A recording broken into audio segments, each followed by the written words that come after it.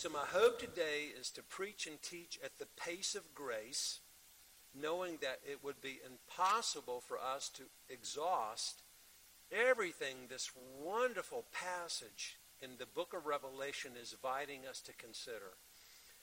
I would rather say a few things well today and more clearly that would encourage all of us to think more about heaven, our inheritance, the bigness of the gospel, the glory of the God of all grace, who has promised to complete the good work he not only began in us individually, but the good work he has begun in his world.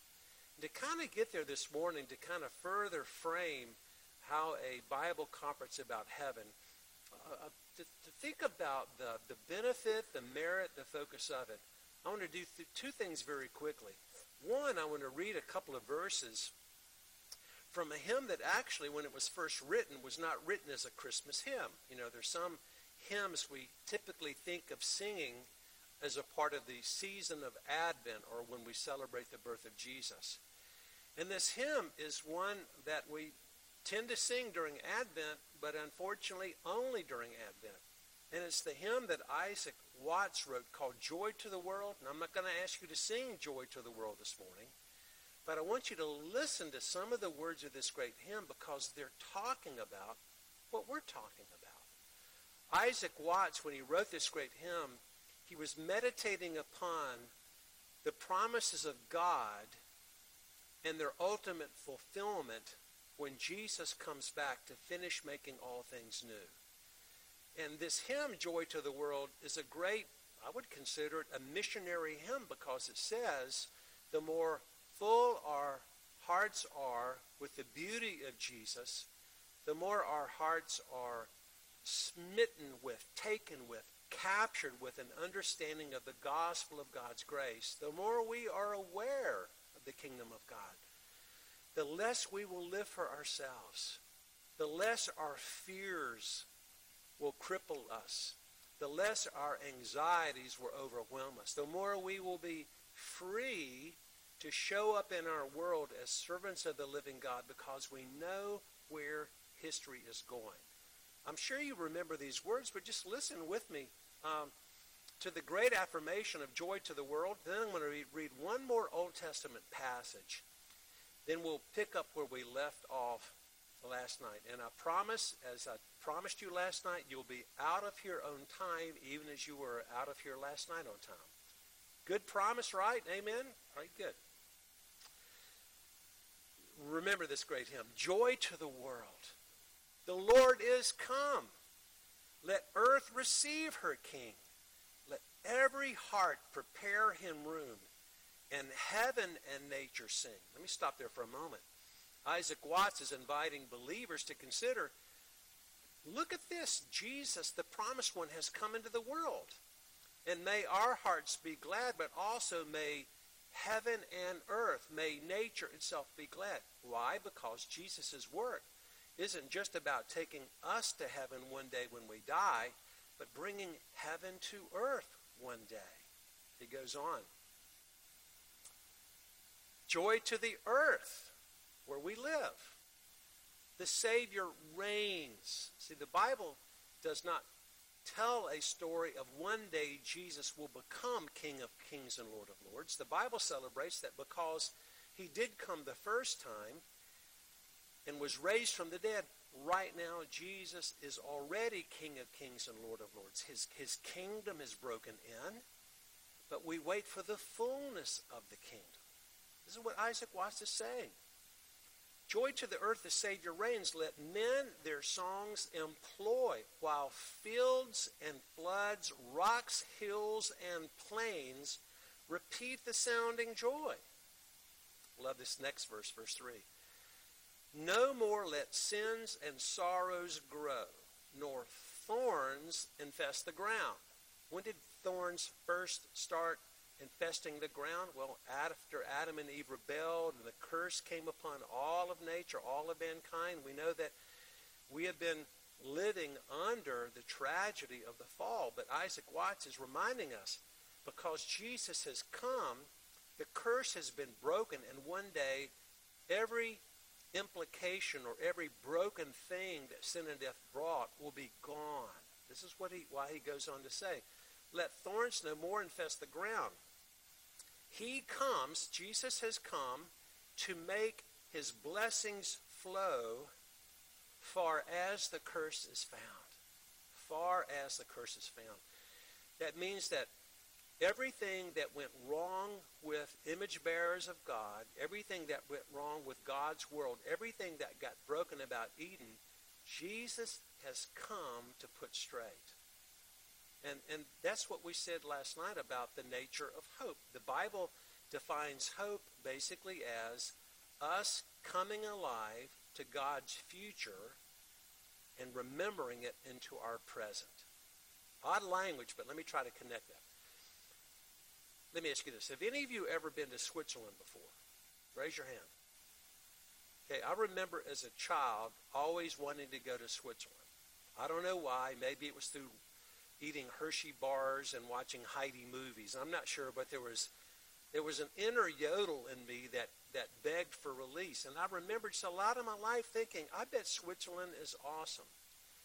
When I finally went to Switzerland for the first time in the fall of 1984, when I got off that train, we flew into Zurich, trained down to Interlaken. I was leading a 2-week Bible conference. I never will forget getting off the train, and whatever I was thinking about what Switzerland was going to be, it was so inadequate to capture what I experienced that day in downtown Interlaken. It was the fall of the year. The hills around the Lake of Brienz were just screaming with so many colors of the change of the fall. Fresh little snow had fallen upon the ridge. It was absolutely glorious. It was a day the Germans called a Fern, and it means that the air is so clear you can hear for 10 miles. You can see. I felt in my core this real sense of my imagination was not big enough. I undersold what Switzerland was going to be like. I only knew Switzerland from afar. It's why I've been back 8 times to that country. I love it. I bring up Switzerland right now because Isaac Watts' heart, through the eye of faith, was alive to what Jesus is doing right now, even though we cannot fully see it. Isaac Watts' heart was staggered and encouraged with the reality of one day God will complete his story. And that's why his hymn is so joy-producing. It's why he sings, joy to the world, joy to your heart and my heart. Last verse. Not only is Jesus, in the process now of reversing the effects of the curse, and one day, as we'll see this morning, the curse will be completely lifted. The last verse of this great hymn. Speaking of Jesus, Isaac Watts, again in the great hymn, Joy to the World, he says, he rules the world with truth and grace and makes the nations prove the glories of his righteousness and wonders of his love and wonders of his love and wonders of his love. What a great way to begin our morning pondering more of the riches of heaven. It's all about who Jesus is, what he's done for us. It's all about what Jesus wants us to understand right now today as we yearn for the fullness of heaven.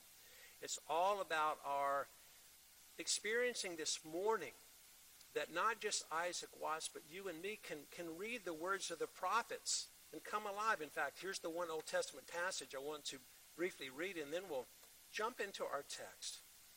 Again, this is a passage, unfortunately, that we sometimes think about only during our Advent season or Christmas season, but it has its parallel and fulfillment in how we think about heaven. Do you remember these wonderful words from the prophet Isaiah? I'm reading from Isaiah chapter 11 at verse 6, beginning at verse 6. I love this image, and it's profound. Isaiah says, speaking of the coming of the Messiah, the wolf will live with the lamb. The leopard will lie down with the goat, and the calf and the lion and the yearling together. and a little child will lead them. The cow will feed with the bear. Their young will lie down together, and the lion will eat straw like the ox. The infant will play near the hole of the cobra, and the young child will put his hand into the viper's nest. Now here's the key point of this whole imagery of the animal world and the human world engaging the animal world being absolutely perfect again as it was in Eden. Listen to this verse, Isaiah 11:9. They will neither harm nor destroy on all my holy mountain. Now listen to the punchline. For the earth will be filled with the knowledge of the glory of the Lord as the waters cover the sea. Those verses are not just good poetry. Those verses are not just what we would call refrigerator verses. Do you have refrigerator verses in your house? Some verses that find their way magnetically connected to the front of the refrigerator. You want to remember a verse or... No, they're not just refrigerator decoration. They are life transforming. Dear friends, to talk about heaven is to understand that the life in the Garden of Eden was not a mistake. It wasn't just a pause. It was the beginning of a wondrous story that our God, who was never lonely, set into place to one day redeem a family from every single nation that has ever drawn oxygen, and to plant them finally one day when the true king returns to finish his work in this very world that we live in right now. It will be glorified. I don't know what the final dimensions of the new earth are going to be like. We don't need to get out our measuring stick, but we do need to know this. All of history is leading to the day when the knowledge of God's glory will cover the earth as the waters cover the sea. Now, even that image, how do water, when you say the waters cover the sea, let me ask you, how thoroughly does water cover the sea? What would be the word? Completely. In other words, that's the point. In other words, where the language of Scripture sometimes confuses us, but it's meant to thrill us. God has promised you and me, we are a part of a story. He has written us into his story to be characters and carriers. As a character in the story of God, we are those that are made by him and for him. And he loves us, and he's pursuing us. And through the work of Jesus, he is succeeding. And as characters in his story, we become carriers. We become neighbors. We become those that are not ruled by fear, but by the one who right now is making all things new. Let's pray briefly now the Father would just stretch our imagination.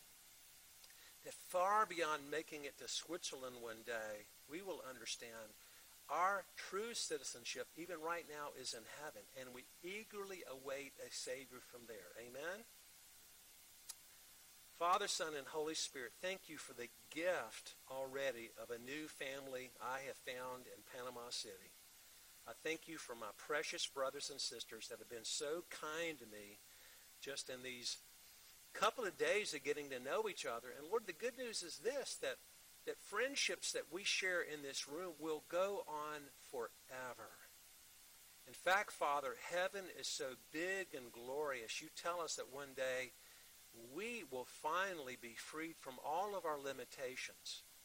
We will see Jesus as he is, and we will be made like him. We will be as lovely as you, Lord Jesus. We'll be as loving as you, Lord Jesus.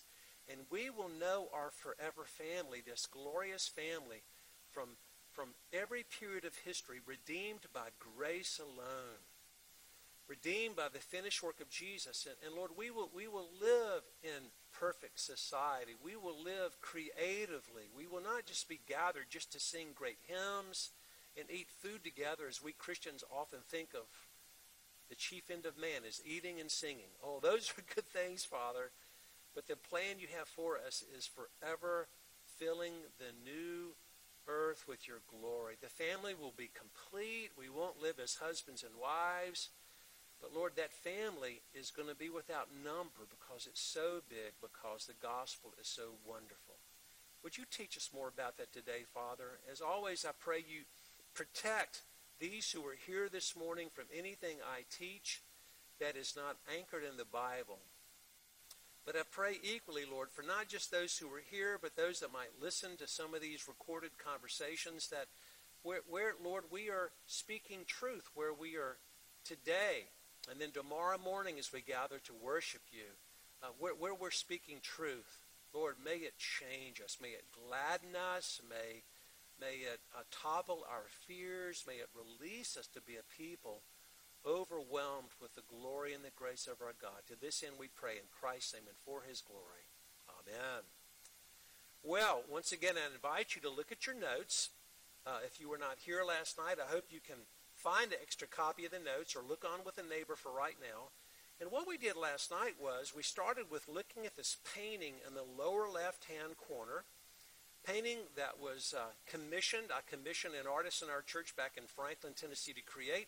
It's 7 feet wide, 3 feet tall, and it's right now used around the world by all kinds of Christians to whom I've sent the JPEG file. It's a marvelous painting, and it tells God's story, which is what we're studying this weekend.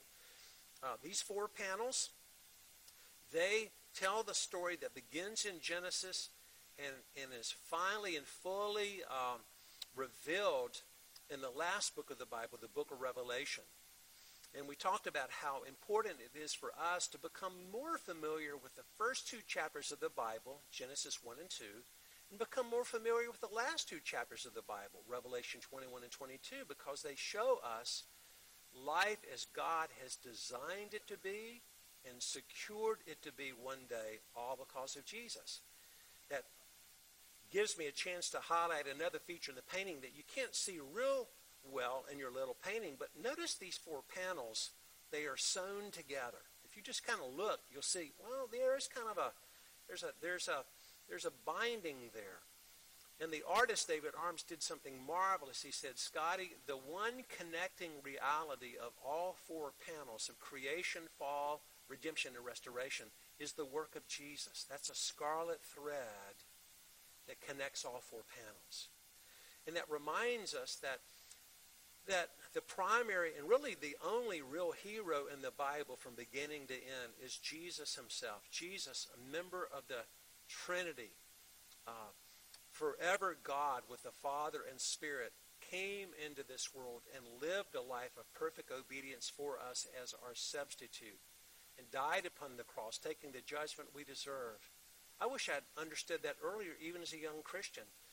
For a lot of years as a young Christian, I primarily thought of Jesus as a model to follow, more so than a substitute to trust. Now, are we called to follow Jesus? Absolutely. He says to us, follow me.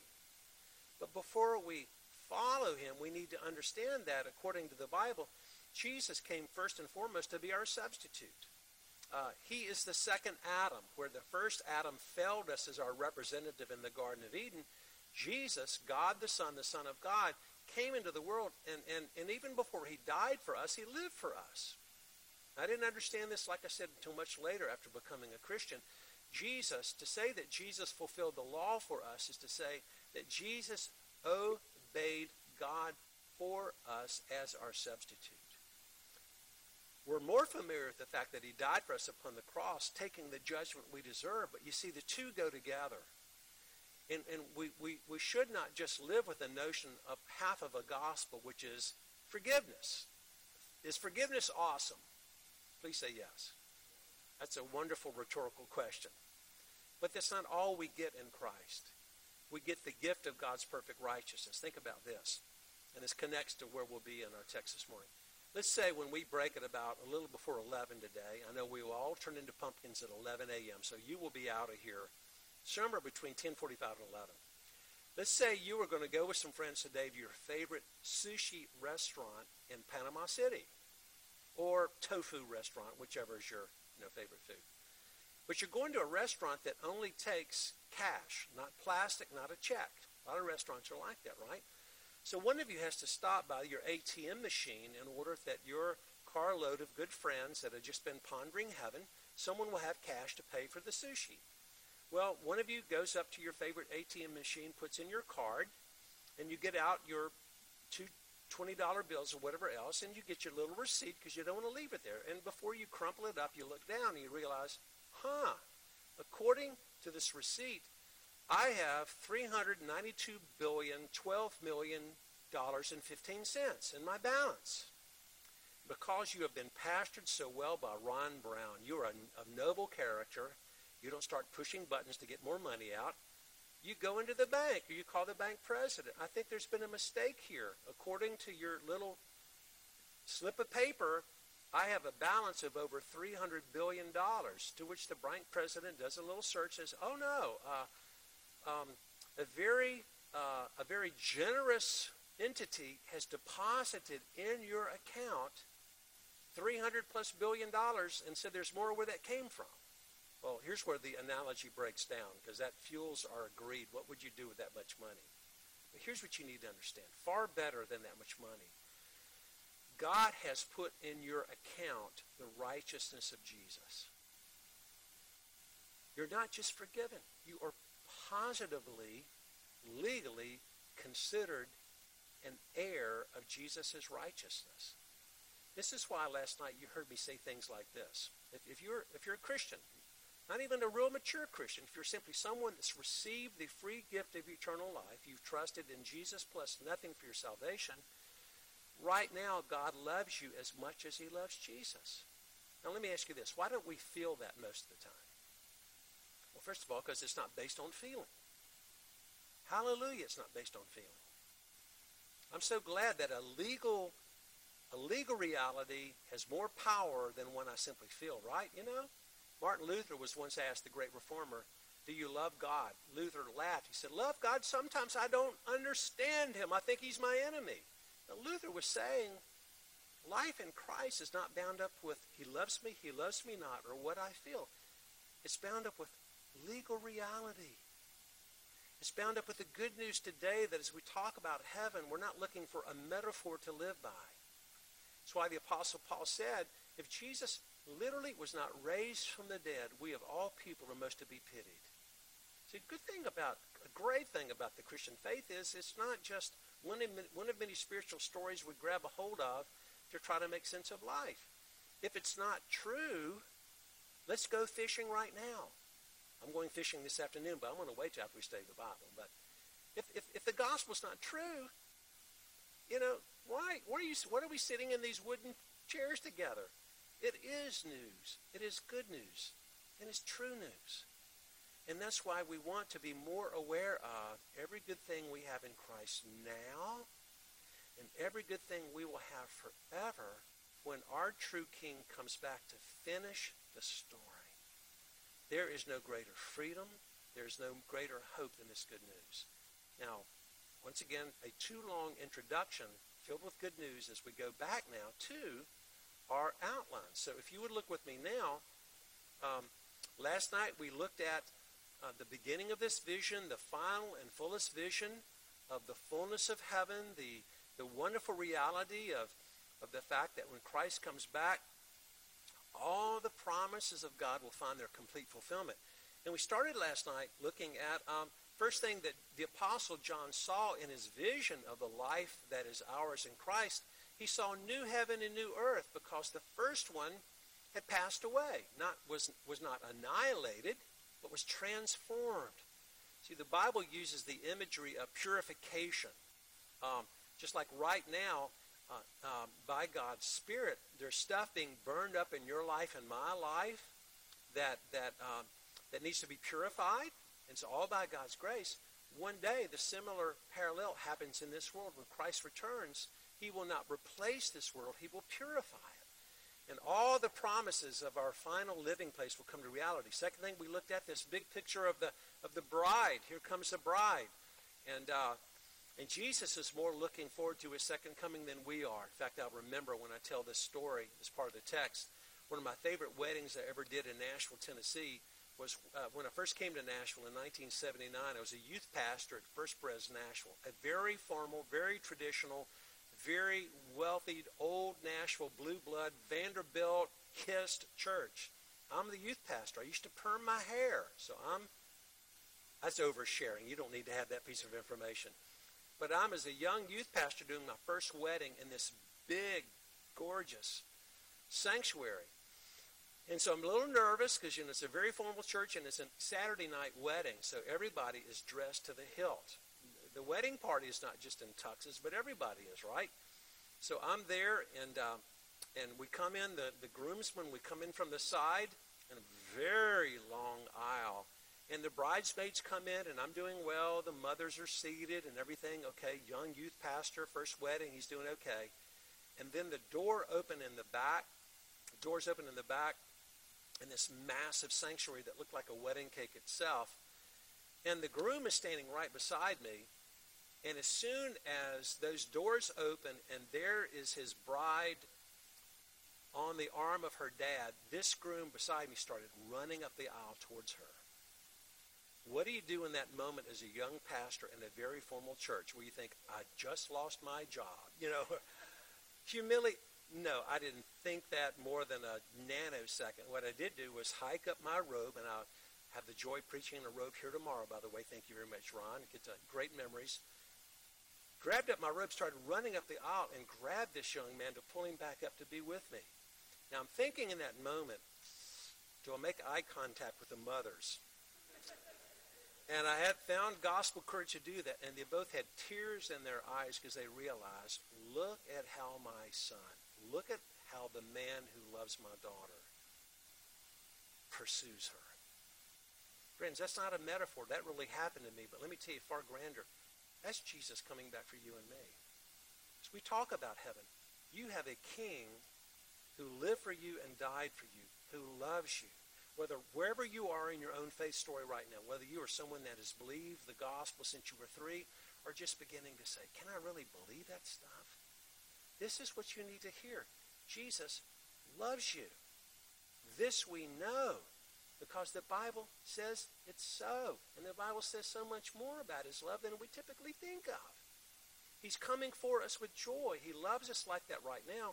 And when he comes, this is what we inherit. We are a bride. We will live in a new earth together. Number 3, as we saw last night, we'll live in an eternity of fulfilled promises. Last night we camped out on that picture of the tear-wiping hand of God. We'll say more about that in our final session today. But let's go ahead and look at number 4. Now the next text in our outline, Revelation 21, beginning at verses 9 and following. I'm going to read it.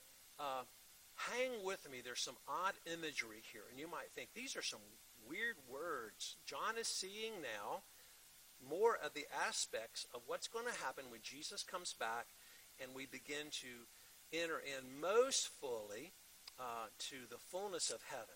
And number 4 is under this heading. We are destined for a world of reconciled, healed, perfect relationships. I've mentioned that twice, but consider what this looks like. So verse 9, Revelation 21. One of the 7 angels who had the 7 bowls full of the 7 last plagues came to me and said, come and I will show you the bride, the wife of the Lamb. And he carried me away in the Spirit to a mountain great and high and showed me the holy city Jerusalem coming down out of heaven from God. Stop there for a moment. Here's where we are in the story. John has already seen the bride of Christ in a broad sense. But now this angel is saying, I want you to see more clearly what the whole family of God really looks like. Because John, this is going to help you as a pastor in the Roman world that seems like is bent on destroying the church. You need to see the completed church so that you will have courage. So John is taken up to a high place, kind of given what we call that 40,000-foot view. And he's going to tell us what he saw, but there's some real connections with the Old Testament that will make this not confusing to us, but very special as we think about who we are and where we're going. So he's being carried up away to a high place, and he now is seeing a picture of the completed family of God described as the New Jerusalem. Now what I love about that is this. The old Jerusalem, the one that we think of in the Old Testament, it was never to be the final city of peace.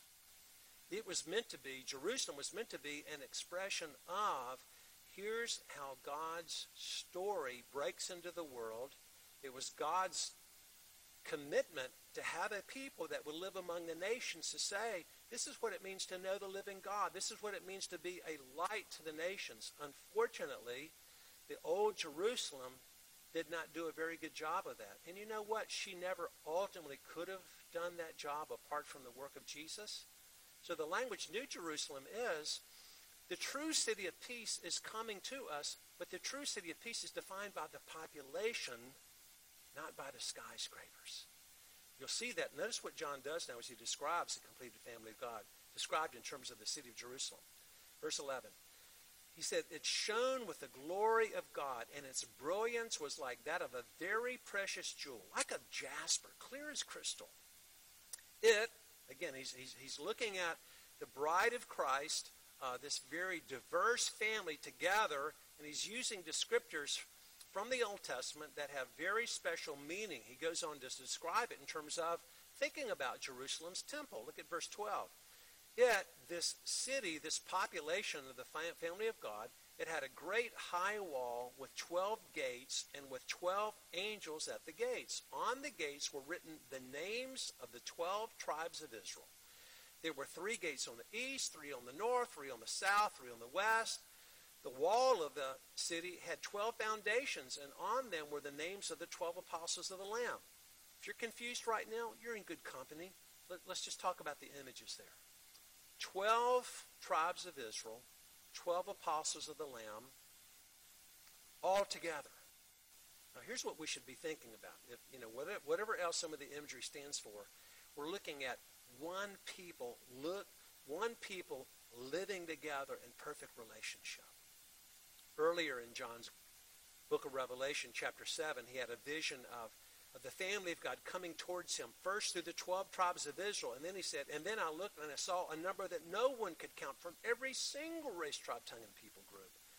John was given a picture of God at work in the world right now, redeeming people by his grace from every nation. Now he's seeing a picture of, and this is what it's going to look like when we actually live together in the new earth. There won't be converted Jews living way over there, and then converted Gentiles living way over there. His imagery is really of reconciliation. I mean, a lot of us in this room have lived through tragic stories of racism, of division, of tribalism. We know our world is very divided, right? We know, the wars and rumors of wars just depict the fact that I want to win. I want my people, my culture to win. The Bible's saying we were never meant to live as enemies, but as families. And John says, look, I see a city. And it's the city that you want to live in because everybody loves everybody, and there's still rich diversity there. Let's go on. So he sees this family described in terms of Israel's temple, but now he goes even more specifically into the real beauty of this people. Look at verse 15. The angel who talked with me had a measuring rod of gold to measure the city, its gates, and its walls. The city was laid out like a square. As long as it was wide, he measured the city with a rod and found it to be 12,000 stadia in length, as wide and as high as it is long. So John, right now, if you're someone unlike me, I could never on the SAT test figure out something looked like when it was folded up. But I can tell you this, what John's describing here is not a square, but a cube. He's describing a perfect cube. And it's a gigantic cube.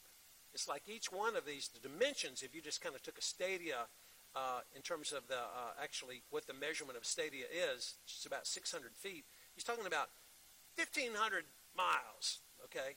Now, the point is this, not an exact measurement, but it is so big, throw down your abacus. It's too big, you can't count it.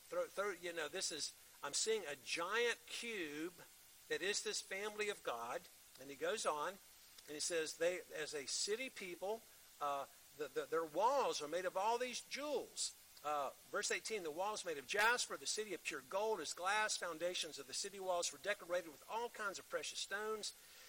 First foundation, jasper. Second, sapphire, chalcedony, emerald, sardonyx, cornelian, chrysolite, a beryl, topaz, chrysoprase, jasnith, amethyst. don't start looking for some correlation between every gemstone, what it means. Here's the picture. John has just described a part of Jerusalem's temple in an incredibly enormous fashion.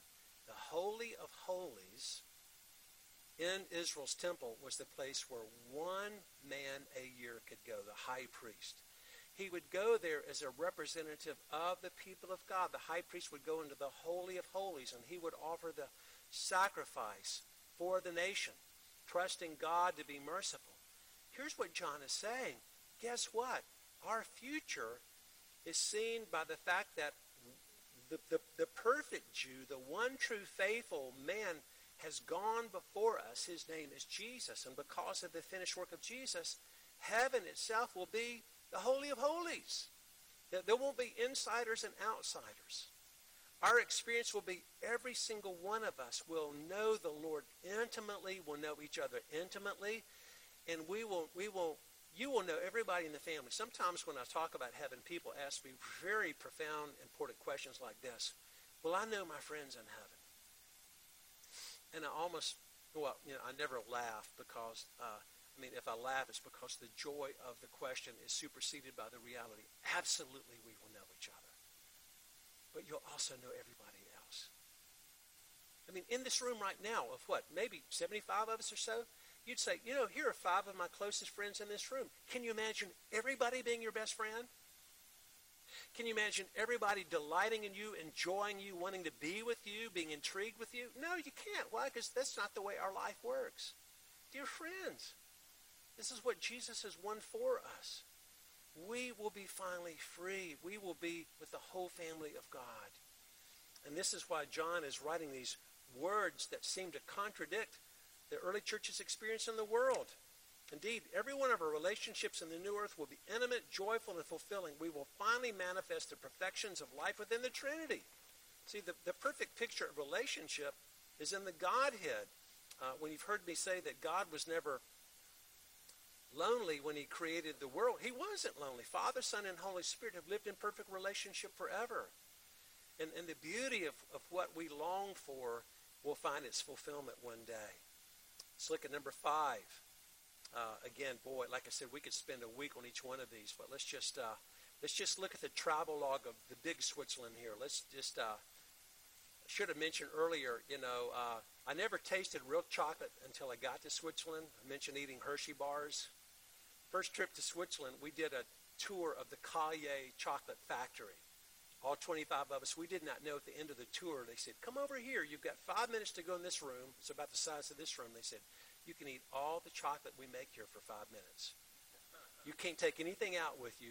But it's like I'm wondering, are there video cameras that are going to film each nation to see, who tries to steal chocolate out of the room? But no, the point is this. When you walk through a Swiss chocolate factory, a Hershey bar is nothing more than a piece of wax. When you really experience more of the real thing. And you see, friends, there's so much of life in Christ we can experience now, even before this day. And to feast on the goodness of our God in our day, to give each other hope, frees us like nothing else. That's why we look at number 5 of 10. What else does John see or would want us to understand about the life of heaven, the fullness of heaven, a free gift to all of us? A world permeated with the presence and praise of God. Chapter 21 of Revelation, verse 22, John writes, I did not see a temple in the city, because the Lord God Almighty and the Lamb are its temple. The city does not need the sun or the moon to shine on it, for the glory of God gives it light, and the Lamb is its lamp. All right, this is not a trick question, but let me ask you. Where did Adam and Eve go in the Garden of Eden to worship God? And what was the architecture of the worship center? And who defined the liturgy each time they met? I lied to you. That was 3 questions, not 1. Let's just go back to the first question. Here's a question. Where did Adam and Eve go in the Garden of Eden to worship God? Anywhere and everywhere. Thank you. Ding, ding, ding, ding. The right answer was this. You see, before sin and death fractured the world, Before there needed to be the temple in Israel where God's people could go and through God's provision, through temple sacrifice, could find, the safety of saying, Lord, indeed, you have judged these animals in our place, and now we hear you and we hear your word. Before anything got broken, God's first son and daughter worshiped God by everything they did, everywhere they were. The life that God designed for Adam and Eve was a perfect communion with him. And they're commissioned to fill the earth with God's glory. They're commissioned to till the earth, to have dominion, not to dominate, but have dominion, to be stewards. All of it revealed God's glory. God's presence was everywhere. God's presence was thick, unbroken. What would be a parallel to even wrap our minds around this? If for those of you that are married or have ever been married, here's an image. Or just think, let's even know more about the marriage metaphor. Think about your favorite relationship, favorite human relationship you've ever experienced in this life. Even your most favorite relationship looks like this. Sometimes you're so deeply connected emotionally, mentally, you just enjoy being together. You hang out, you can work, you can play, you can just talk, and you think, this is so life-giving just to be with you. But I am sure you would agree with me, even your best relationships at times you get disconnected and you think, I'd like to trade you in for a Diet Coke right now. We irritate each other. We bump into one another. The parallel is this. For Adam and Eve, life in the Garden of Eden and with each other was everything is right. Whether we're working, whether we're playing, whether we're walking with God in the cool of the day. Because we are in perfect relationship with him, our relationship rocks. Everything is right. Dear friends, this is what John is wanting us to understand when he said, I looked in the new earth for a temple. Because the temple was a very key part of Israel's worship, right? The temple is just so wonderful. But then he has this great answer. Guess what? There's no temple because God is the temple. Well, what does temple really mean in the Bible? Temple was never about stones. Temple was a way of saying, where can I find sanctuary? See, in the Garden of Eden, the whole of Eden, the whole of the first world was sanctuary, meaning God's presence was enjoyed everywhere. John is saying, here's what's going to be heavenly about heaven. Our relationship with God and one another is going to be so restored. We won't need a building. We won't have religious life and then secular life. Can you imagine in the new earth really believing that when you're fishing, reeling in giant gator trout, that is just as much an act of holiness as singing the name of God? Amen, Bill, right? See, all of life is meant to be enjoyed. We who grew up in the Presbyterian Church know that the first question and answer of the catechism is what? What's the chief end of man? Chief end of man is to glorify God and enjoy him forever. Why don't we enjoy him more now in everything that we do? Well, because we're filled with unbelief. We're still confused. Dear friends, what John is saying here in the vision of heaven is one day we will enjoy God fully, everywhere, all the time. And heaven, as we're going to see after our break, is not going to be one giant praise gathering. I used to think, again, as a very young Christian, where these images come from when you're a child, you wonder. I used to think that here's what heaven's going to be. A gigantic gathering of the whole family of God, everybody wearing a white robe, and we all have harps, and we're singing all the time. Just a big hymn sing. And maybe there were seasons in my life that would have been attractive to kind of some of the brokenness I was living through. But friends, our life in eternity is going to look a lot more like the life Adam and Eve enjoyed in Eden. All of life. Animals will be in the new earth. Animals won't die. Now, on break, you don't need to ask me, will my Cocker Spaniel be in heaven, Scotty? Is it true all dogs go to heaven? I'm not going to touch any question like that. I am going to say, God never created something he doesn't delight in. And I think Isaiah's imagery of the wolf and the lamb laying down together, that's not just a Hallmark card. I think all of life as we know it You see, when you go to a beautiful place like Switzerland, or in fact, tell me real quick like this for our first break. Name out loud what's one or two of the most beautiful places you've ever been in the world. Where would it be? Just tell me. I love hearing all these words come out. Where? Yes, I was there a month ago. I agree. You're fishing there, and whale are breaching, and otters are breaking open shells on their chests, and eagles are coming down. You're thinking, is this Orlando? Is this a section of Disney World or something? Is this really happening? What is this? Every place you've been where you see the good, the true, and the beautiful is connecting you to this story. Why is it beautiful? Because it reminds you of the God who is beautiful. Why is it? For me, it was Switzerland. For you, it may have been France. It may have been a sunset on Holiday Isle. It doesn't have to be some grand place you pay a lot of money to get there. But what is stirring in your heart about the good, the true, and the beautiful, first of all, is God is beautiful. God is good. God is truth. And we will fully enjoy that one day. You know what? I think we're about time for our break. I'd like to take a break. We're going to come back, and we're going to fill out as much of our last 45 minutes as we can. But can I just pray a brief moment, and then Archbishop Ron will tell us, I love calling him that, what our 12-minute break will look like. I'm betting it's going to be behind those hidden doors right there. So, Father, thank you for this morning. Thank you for the Bible. Lord, thank you. The Bible is not so much a book of rules to obey as a Savior to trust. And we thank you, Lord, that just in a very brief Bible conference, we can begin to think bigger, better, more faithful thoughts about Jesus, about what it means to know you, about your love, about heaven itself.